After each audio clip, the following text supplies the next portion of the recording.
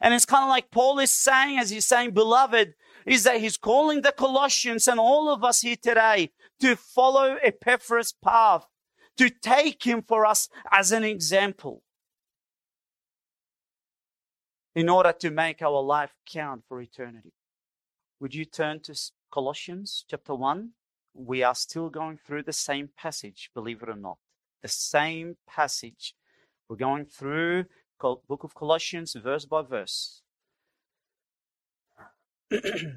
So, we'll take it from verse 5 to verse 8. So Colossians 1, from verse 5 to verse 8. By the end of maybe next 3 or 4 sermons, you should memorize every word in this passage by heart, right? Let's read from verse 5 onwards. Because of the hope laid up for you in heaven. So in verses prior to that, Paul is saying that he thanks God for the Colossians, that they are truly saved. And then he says in verse 5, because of the hope laid up for you in heaven, of which you previously heard in the word of truth, the gospel, which has come to you just as in all the world also. It is constantly bearing fruit and increasing, even as it has been doing in you also, since the day you heard of it and understood the grace of God in truth, just as you learned it from Epaphras, our beloved fellow bondservant, who is a faithful servant of Christ on our behalf, and he also informed us of your love in the Spirit. Last week, as I was preparing this message, as many of you now know, that I actually received a phone call.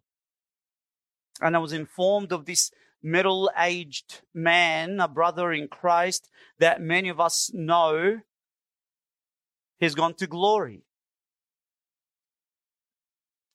Now, what I know of this man, that he was a very healthy, very active man. He worked most of his life as a security man. He took care of his food that he eats. He used to eat very expensive organic food, by the way. There was nothing wrong with him prior his admission to the hospital. Last Thursday night, he didn't feel too well. He was admitted to Sunshine Hospital, and not long after his arrival, he was declared clinically dead. Just like that. 1 minute alive, the other minute gone. With no apparent reason, no preceding warnings. And it goes just to show all of us how fragile life is, how incredibly real and close death is to everyone.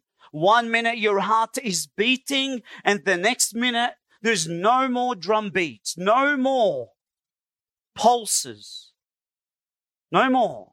And your soul is launched into eternity, never to return back to earth. Now, as I was pondering upon this, I came up with a little illustration that I want to share with you all. We're all like passengers in a train called life on earth. And there are different groups occupying this train.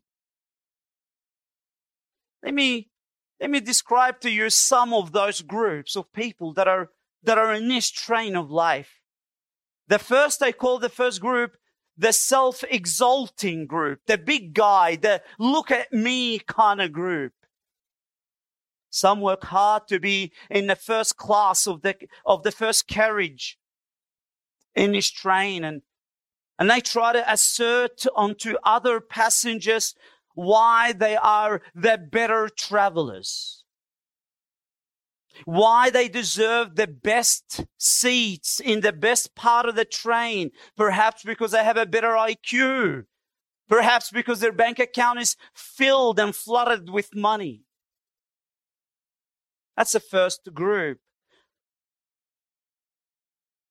Others are not really fussed whether they're successfully able to convince others that they're better. The second group is the self-preserving group. The safety first party.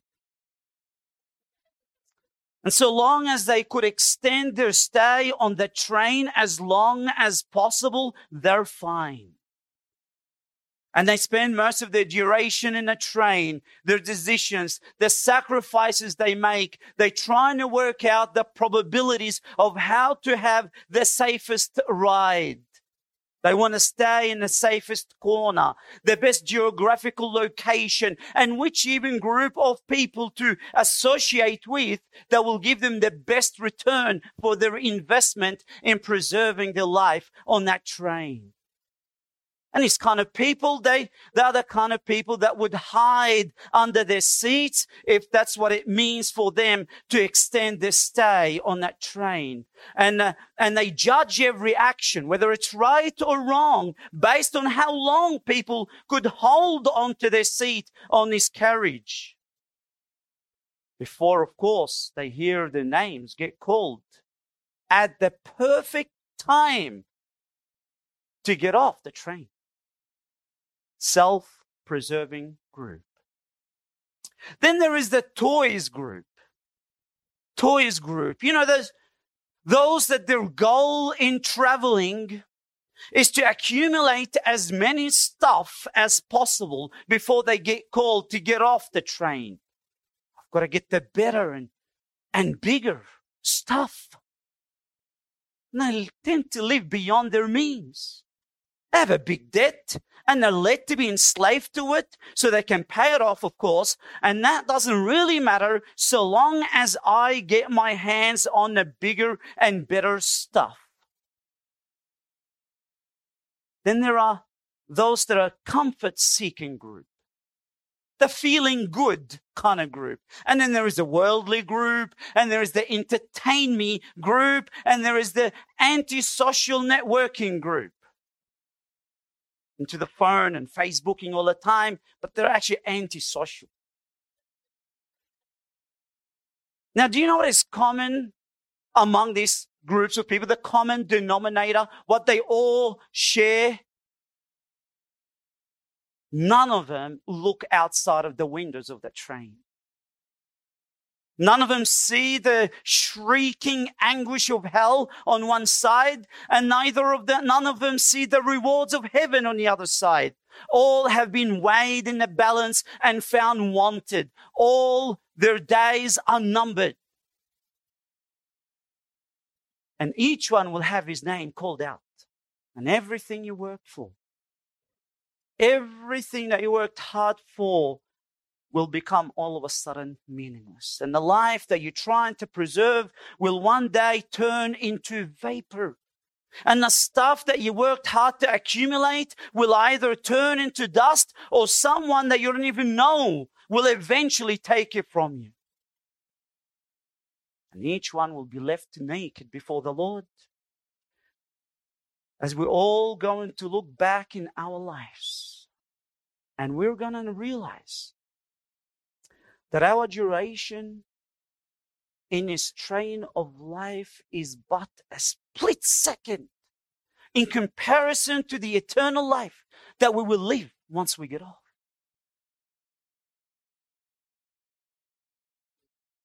Who is wise among us but he who has both of his eyes fixed through the windows of this train and make all decisions with reference to eternity? That his life on earth, yes, may be in jeopardy. That he may be occupying the most rugged, rough seat on the train, but his eyes are set upon the hope that is laid upon for him in heaven, outside of those windows. And his ears are hearing those who got off the train before him, cheering him on to run the race, run harder and further, making his life count for eternity. My beloved, would to God that we would be this wise man. Would to God that you and I, brothers and sisters, make our lives count for eternity. And that's my thesis. That's my point of today's message. That our lives would count for eternity. That's all that matters. Now, how do we do that? What does it look like to make our lives count for eternity? What example do we have? Is there any such person that we can follow his footsteps? Absolutely. Such a man was Epaphras. Here we are in this passage, who in this passage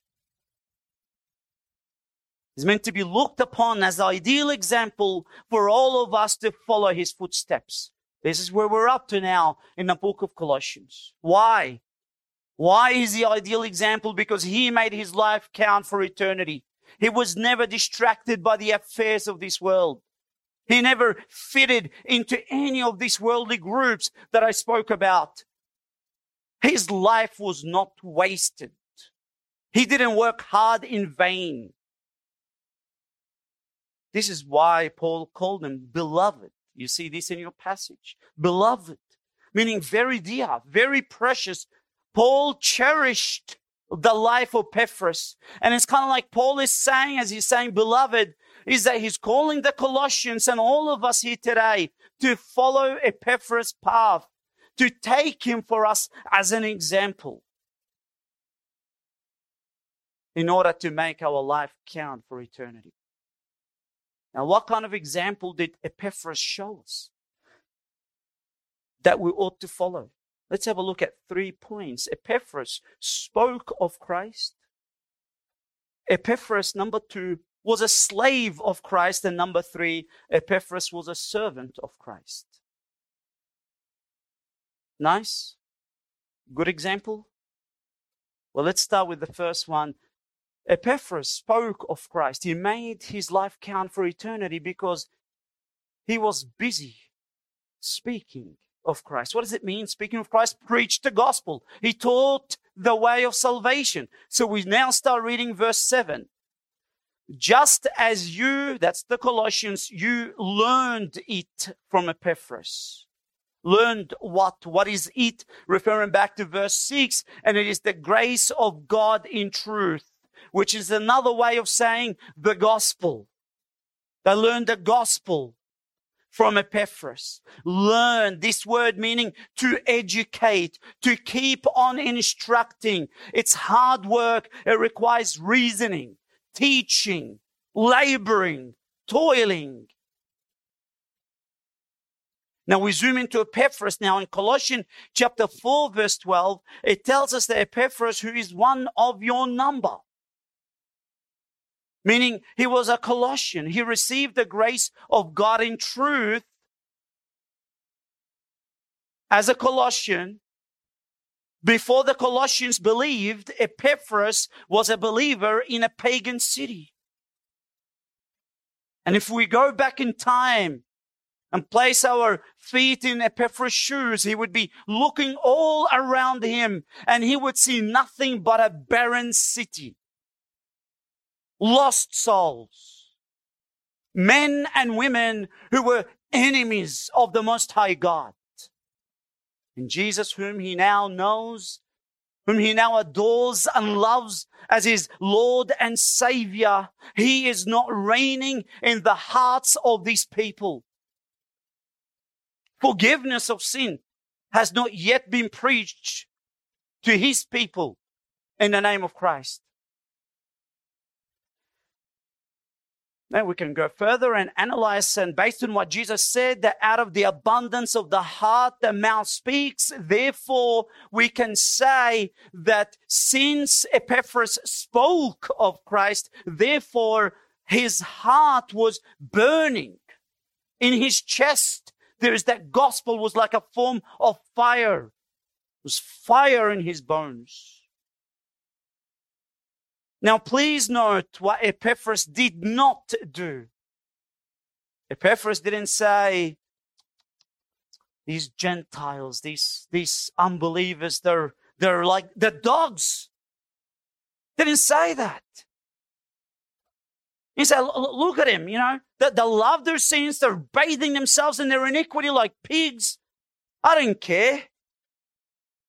As long as I'm saved, that's all that matters. No, that's what we read. That's not what we read here. Another thing, Epaphras did not say, well, you know what? They're unbelievers. They need to know the gospel. What am I going to do? I've got to call somebody to tell them about the gospel. Quickly, let's SMS Paul so he can come, since he can give the gospel in a better way than I would ever do. No, he didn't do that. These people were his own families. They were flesh of his own flesh, his own neighbors, his own community. And so for Epaphras, to the extent that he received the grace of God, to the same extent he wants to share it with those whom he loved. So brothers, as you are seated in your train of life and you look around you and there are unbelieving children, co-workers, neighbors, you look outside of the window and you see flames of hell awaiting them. What do we do? What do we do about that? In the light of the reality of hell, the agony of hell, does our heart compel us to run with the full power of the gospel, pleading with those that are hell-bound to repent and believe? Let me read to you a quote by Charles Spurgeon that many of us, I'm sure, know of, but let me remind you of that quote again. Charles says, if sinners be damned, at least let them leap to hell over our dead bodies. And if they perish, let them perish with our arms wrapped around their knees, imploring them to stay. If hell must be filled, let it be filled in the teeth of our exertions. Let no one go unwarned and unprayed for. Brothers, sisters, I submit to you that sharing the gospel, proclaiming Christ, is the one business that we are here on earth, in your carriage, in your train, that you are employed to do.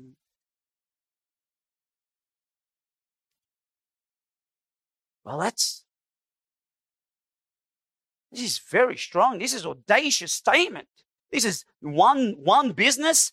Number one, the most important thing I would ever do. This is huge. Let me prove it to you. Have you ever wondered why God has saved you and yet left you here in this train of life?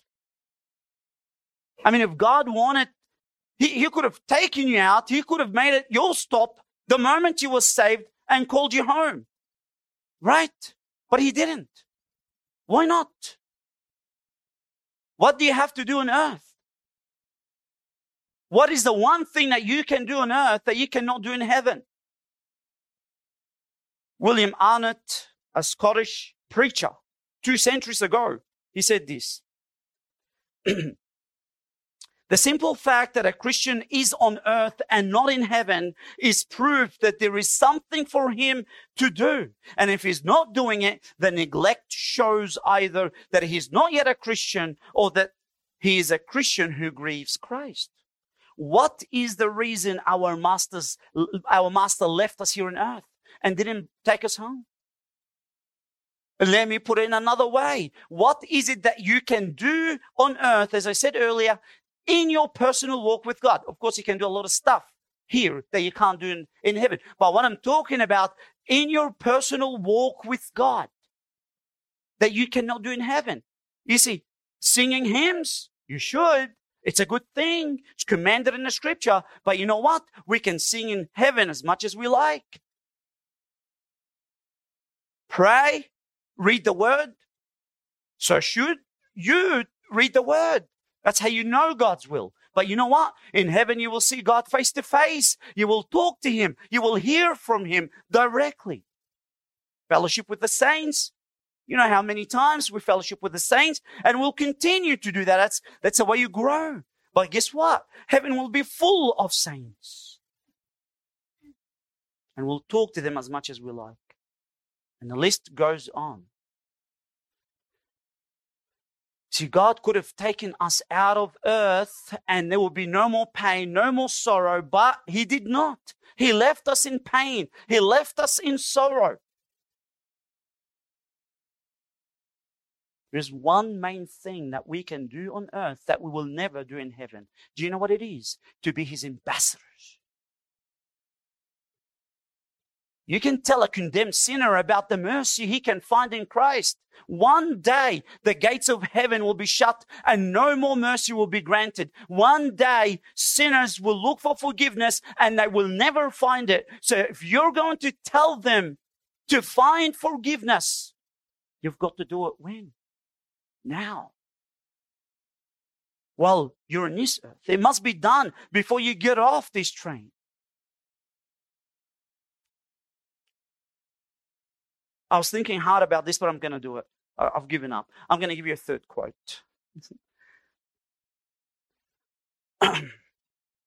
Spurgeon again said this. Please pay attention. Jesus came to seek and to save that which was lost, Spurgeon says. And on the same way, He has sent His church. And she is a traitor to the Master who sent her, if she is deceived by the beauties of taste and art to forget that to preach Christ and Him crucified is the only object for which she exists among the sons of men. The business of the church, Spurgeon says, is salvation. What is the reason why God has left you and I here on earth? I can think of 25 million reasons, and that is in Australia alone, why we're here on earth. Brothers, sisters, do you know of someone who is not yet saved? Who on that same carriage as you, as your carriage, and is about to get off and jump off the cliff into eternal torment?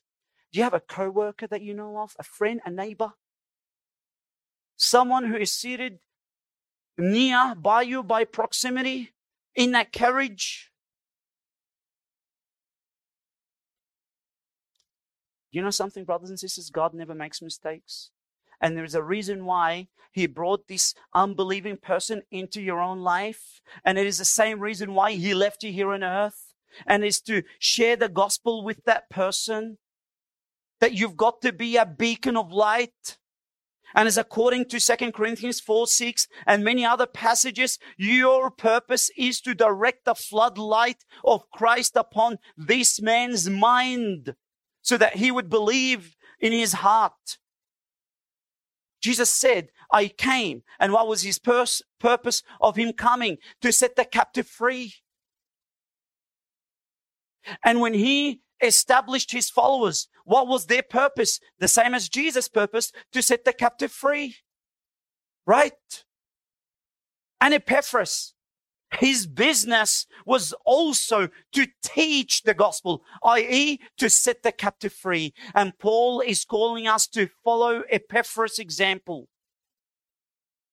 before God calls us home. Let it be your business to speak of Christ. Speak of Christ. Whether people will hear you or not, whether they will reject you or accept you, speak of Christ. Make your life count. Speak of Him. That's the first point. Now, as we come to halfway through the message, I want to thrust right there a crucial principle. So important to understand. Crucial principle.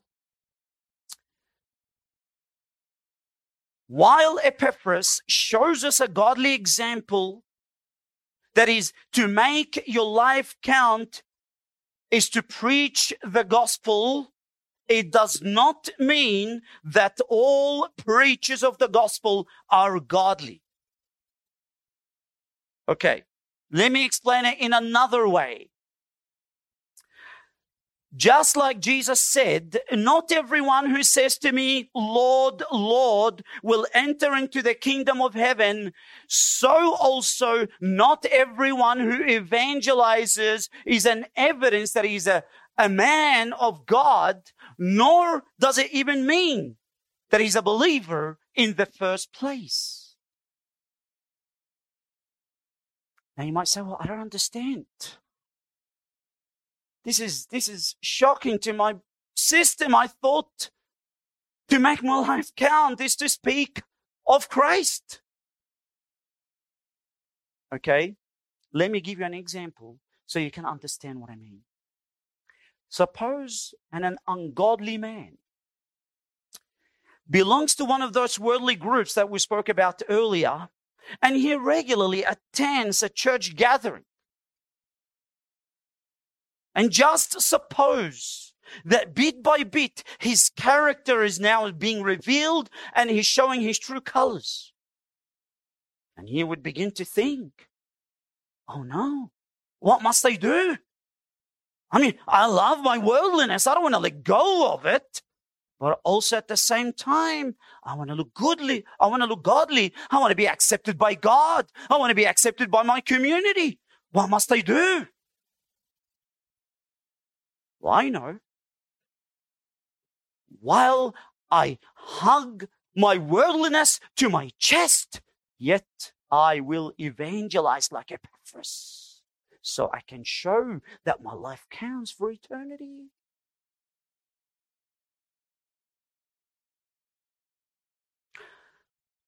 Godliness is about who you are to the Lord before what you do for the Lord.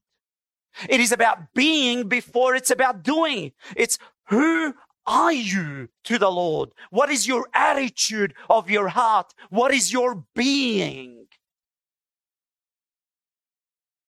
For Epaphras, he was a slave to Christ before he was a servant of Christ. We'll continue reading. Just as you learned it from Epaphras. Firstly, our beloved fellow bondservant. This is a one word meaning slave. Secondly, a faithful servant of Christ on our behalf.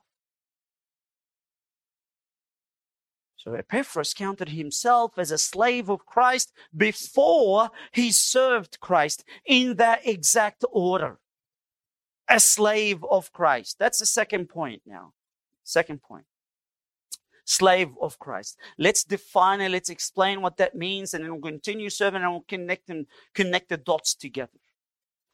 Slave of Christ. What does it mean to be a slave? A slave is someone who is viewed no more than just the property of his master. He's owned by somebody else. A slave has no right of his own. The Greek word for this word, for the word slave, is doulos. And literally, it means one tied to another. And that is to say that one who is subject to the will of his master.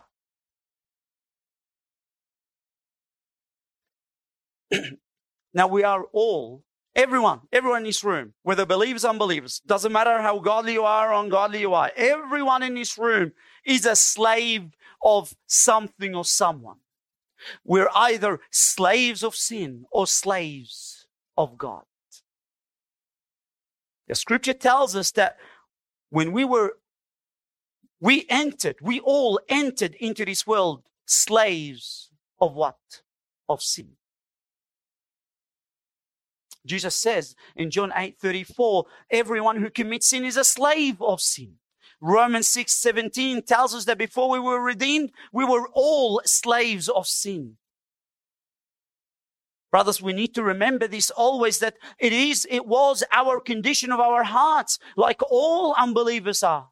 We were so consumed by the lust of our flesh, of our eyes, and the pride of life, that we were rightly described to be enslaved to our sins. And our slave master, the devil, has cleverly deceived us into loving our slavery. And though we were under condemnation, the wrath of the mighty God abode upon our heads. And our taskmaster continually bruised us so deeply because of sin. Yet we loved our bondage. We loved it. But here is the gospel, that while we were still in the slave market of sin, standing there, miserable, worthless, unable to even shake off those shackles, those chains that chained us to sin. And even if we could shake them off, we would not do that because we were not willing to do so. And yet, in the fullness of time, what does the Bible say? 1 Corinthians 6:20, for you have been bought with a price. 1 Peter 1:18 says, knowing that you were not redeemed with perishable things like silver or gold, from your futile way of life inherited from your forefathers. We were not redeemed with precious metals. Even the most precious metals were not even able to shake us off from that slavery of ours. It says, verse 19, but with precious blood as of a lamb, unblemished and spotless, the blood of Christ. Paul says in Acts 20, verse 28, that God purchased his church with his own blood. Brothers and sisters, Jesus purchased us to himself by his blood. We can say that we are blood-bought people of God. And now, because we were purchased by a great God, we have a new master. We're under new management. But contrary to our old master, that cruel and harsh master, this new master, this Redeemer of ours is so loving. He's so compassionate. He's so merciful that he ransomed us out of this slavery of sin by his own life. And now Romans 6:22 tells us that all of us, all the believers, have become enslaved to God. We are all slaves to God. Well, that's good. But the question then rises is that if we're all slaves to God, why does Paul here single out Epaphras? And why is he saying about him, particularly him, as a slave of Jesus Christ? If we're all the same, then why singling him out? What Paul is trying to say here by singling out Epaphras is that Epaphras' attitude of his own heart reflects someone who is a true slave to Jesus Christ. And his slavery to Christ can be felt, it can be seen and heard and touched. Epaphras identified himself to be a slave of Christ, and you could not miss it even if you wanted to.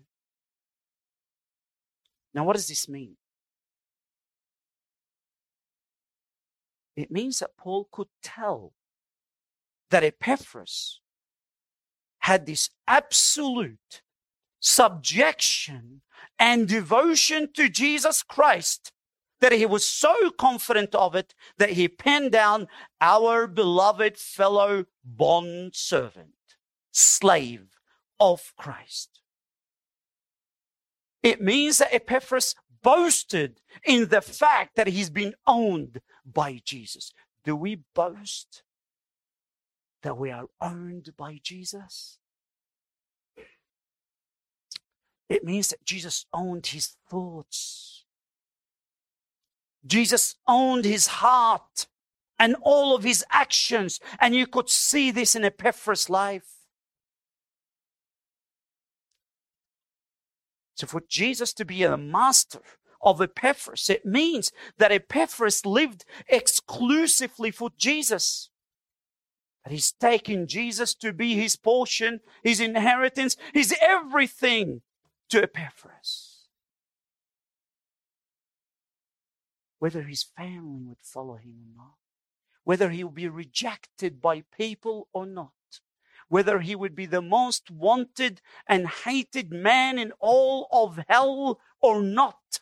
He was a slave of Christ. And you could tell that he was a slave of Christ. Paul could tell that for Epaphras, Jesus defined his purpose of life, his goals, his dreams. Are we living as slaves for Christ? Are you showing that? Are you really showing that? Are you growing in that? So Epaphras spoke of Christ, and he was a slave of Christ. Number 3, he was a servant of Christ. And we continue, and it reads, who is a faithful servant of Christ on our behalf. And one thing that we can note is that Epaphras here was a servant. It's the very least thing that we can be identified here, meaning he wasn't just a spectator. He wasn't just a consumer. He didn't come to be served. He didn't think of, what would people think of me? Why are they treating me this way? No, he was a servant. But he wasn't just a servant, he was a faithful servant. Faithful. It means Epaphras was not insincere. He was not disgenuine. He didn't serve only when he felt like it. He wasn't a begrudging servant. No. What does the text say? A faithful servant, a loyal, a reliable servant, one that you could count on. He was a hard worker for Christ. Faithful servant. He served because he wanted to serve. He was hungry to serve. He loved to serve. He would go to the brethren and he would say, what can I do for you? How can I serve you, brother? Faithful servant. Faithful servant. It means he didn't serve so long as his health was not compromised, or so long as his bank account is safe. No.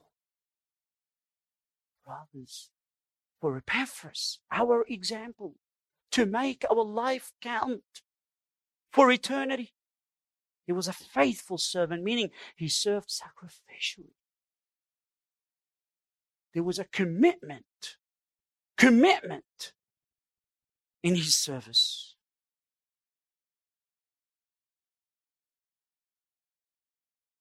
He doesn't give up. Faithful servants do not give up just because they faced a mountain, hidden mountain of trials. They continue. So firstly, Epaphras was a slave of Christ, but don't be mistaken. Epaphras was not a lazy slave. No. Secondly, he was a faithful servant. Well, you might say, well, very well. I get all of that. It makes sense. I see it in the text here. Thank you. But why this order? Why does it matter slave first and then servant second? It doesn't matter whether slave or not a slave. The point is, he was serving. Or in other words, the question ought to be in our mind, what is the relationship between servant of Christ and a slave of Christ? What is the connection between the two? And what I want to do is I want to conclude the message by helping you to understand the importance and how essential it must be in order for you to be a faithful servant. Proceeding to that, what is carrying that is the slavery of Christ. Slavery to Christ, I should say. I'll compact the answer into one statement and then I'm going to flesh it out for you. Why is it important to know and make sure that I must recognize, consider myself a slave of Christ before I serve Christ? Is because slavery to Christ maximizes the revelation of the glory of God. Long sentence, I'll help you to understand it. So when I say this, slavery to Christ maximizes the revelation of the glory of God, you say, well, what does that mean? What do you mean by that? Let me tell you what I mean. Some people think of God, they reduce God, puny God, and they say, poor God. Look around me, there's nobody following him in this community. Oh, I guess God is in need of my help. He needs the help of those genuine people, of those intelligent people, or strong and rich or powerful people to serve him. Poor God. I've got to lend him a hand. I'm going to serve in order to do God a favor. And what happens when we serve with this attitude? Your service will be no more than just a means to show off your cleverness and how great and awesome you are. How kind you are in helping God. Let's make it absolutely clear. God is not looking for people to serve him this way. God does not need human riches or power to accomplish his tasks. What God is doing is that God's purpose in us serving is that through us serving to display his glory and his power, his, not ours. And so throughout history, what do we find? We find God tends to use those that are convinced of themselves that they are nobodies, that they are weak, that they are broken. Because when you know of your poverty, when we know, brothers and sisters, of our own limitations, only then do we truly then begin to depend on God's power, God's grace, God's sufficiency of all things. And as God fills your reservoir of himself, of his being, then your service will become genuine, sincere, and then you will be a channel through which the glory of God will be on display. You get this? Well, up to this point, you say, very good. It makes perfect sense. But what does that have anything to do with slavery? Everything. Why? Let me explain to you. Because to be a slave, it is not just that you're occupying the lowest class. No, to be a slave means you're not part of any class. Since you're owned by your master, you're no more than a property. Owned by your Lord. And when you consider yourself as a slave of Jesus Christ with the true meaning of what this word actually spelled out, like Epaphras was, you would be totally dependent on your master provision for everything in life.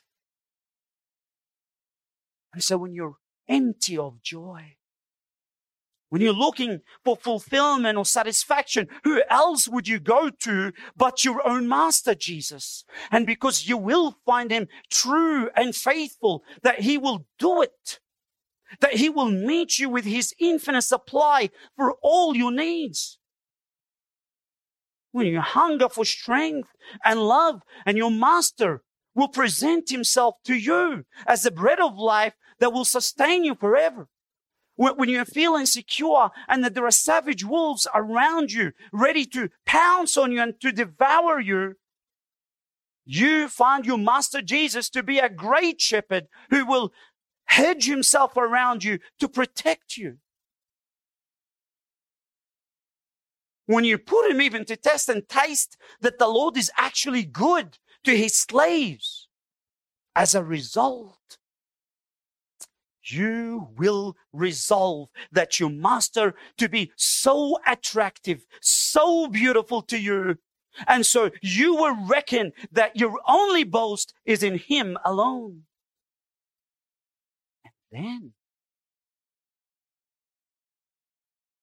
a question will be in your mind. Who would not want to serve such a master wholeheartedly? Who would not want to be faithfully, eagerly, relentlessly serve such an awesome master? Without slavery, serving is only a platform for your glory to be on display. But slavery to Christ turns service into worship. And serving this way will maximize the revelation of the greatness, how grandeur God is in your life. God does not want people to serve Him. He wants to work through people, through your service, to display His greatness. It's only a means to an end. And brothers, this is how we make our lives count for eternity. We speak of Christ. We become slaves of Christ. We accept that. We accept it gladly. Slaves. From the heart. Not externally, from the heart. And then we serve Christ. Now, I know some of you here are not believers. And I'm so concerned for you. I am so concerned for you here in this congregation that don't know the Lord, far more than I'm concerned for those that are outside. I'm so deeply concerned that you hear a message of how great and awesome Christ is, and yet your mind is just caught up with, what am I going to do next after I leave this service? Or, have you checked out my lady's shoes? And that's the thought that is in her mind. Or how hard I have to work in order to earn money. Whatever it is. And they've just proven to be in that carriage of their life as people who are wasting their lives away. Why am I concerned for those among us who are unbelievers more than I'm concerned for those outside? It's very simple. Because you're hearing the gospel week in, week out. You know the greatness of God. You now know how wicked you are. And you know the mercy of Christ, how He extends His hand to you week by week, calling upon you to come to Him, repent of your sin, to put your trust in Him, to fall on your knees, to hand Him over your sin, to tell Him, Christ, have me to be your slave, change me, cleanse me, breathe in me the breath of life, but you refuse. And in so doing, I want to tell you, you are hardening your heart. And it will come to a point in time where you will reach a point of no return. Your conscience will be numbed, and the gospel invitation will have no effect upon your life. No effect whatsoever. And your life on earth will be just simply a liability. Just waiting until you be cast into hell forever, where you are only going to increase from wickedness to wickedness. Dear friend, I offer you Christ right now, this moment. Don't turn your back on Christ. Don't spit on the only hand that could save you. I plead with you. Come to Him. Give Him all your sins. If He demanded righteousness that you cannot attain, perhaps you would have an excuse. But if he's actually demanding sin that you have plenty of in order to pardon you, why wouldn't you give him your sin? Why wouldn't you give him your wicked heart so he would change it and give you something far more purer, something more wonderful? I plead with you. Divorce your old master, Satan, who's deceiving you. Come to Christ. Give him your life. Tell him, change me. Change me. Forgive me. I want to be yours. I want to be yours forever. Jesus said, he who comes to me, I will by no means cast out. Come to him. He will not cast you out. He will accept you. In Jesus' name, let's pray. Lord God, thank you, Lord, for your word. It is so clear. Lord, lift our eyes up. Help us to see through those windows. Help us to see that life is much greater and more grandeur than the train that we're in. Help us, Lord, to connect with eternity, with you, Christ, through the windows. Help us to make decisions that will render our lives worth living. In Jesus' name, amen.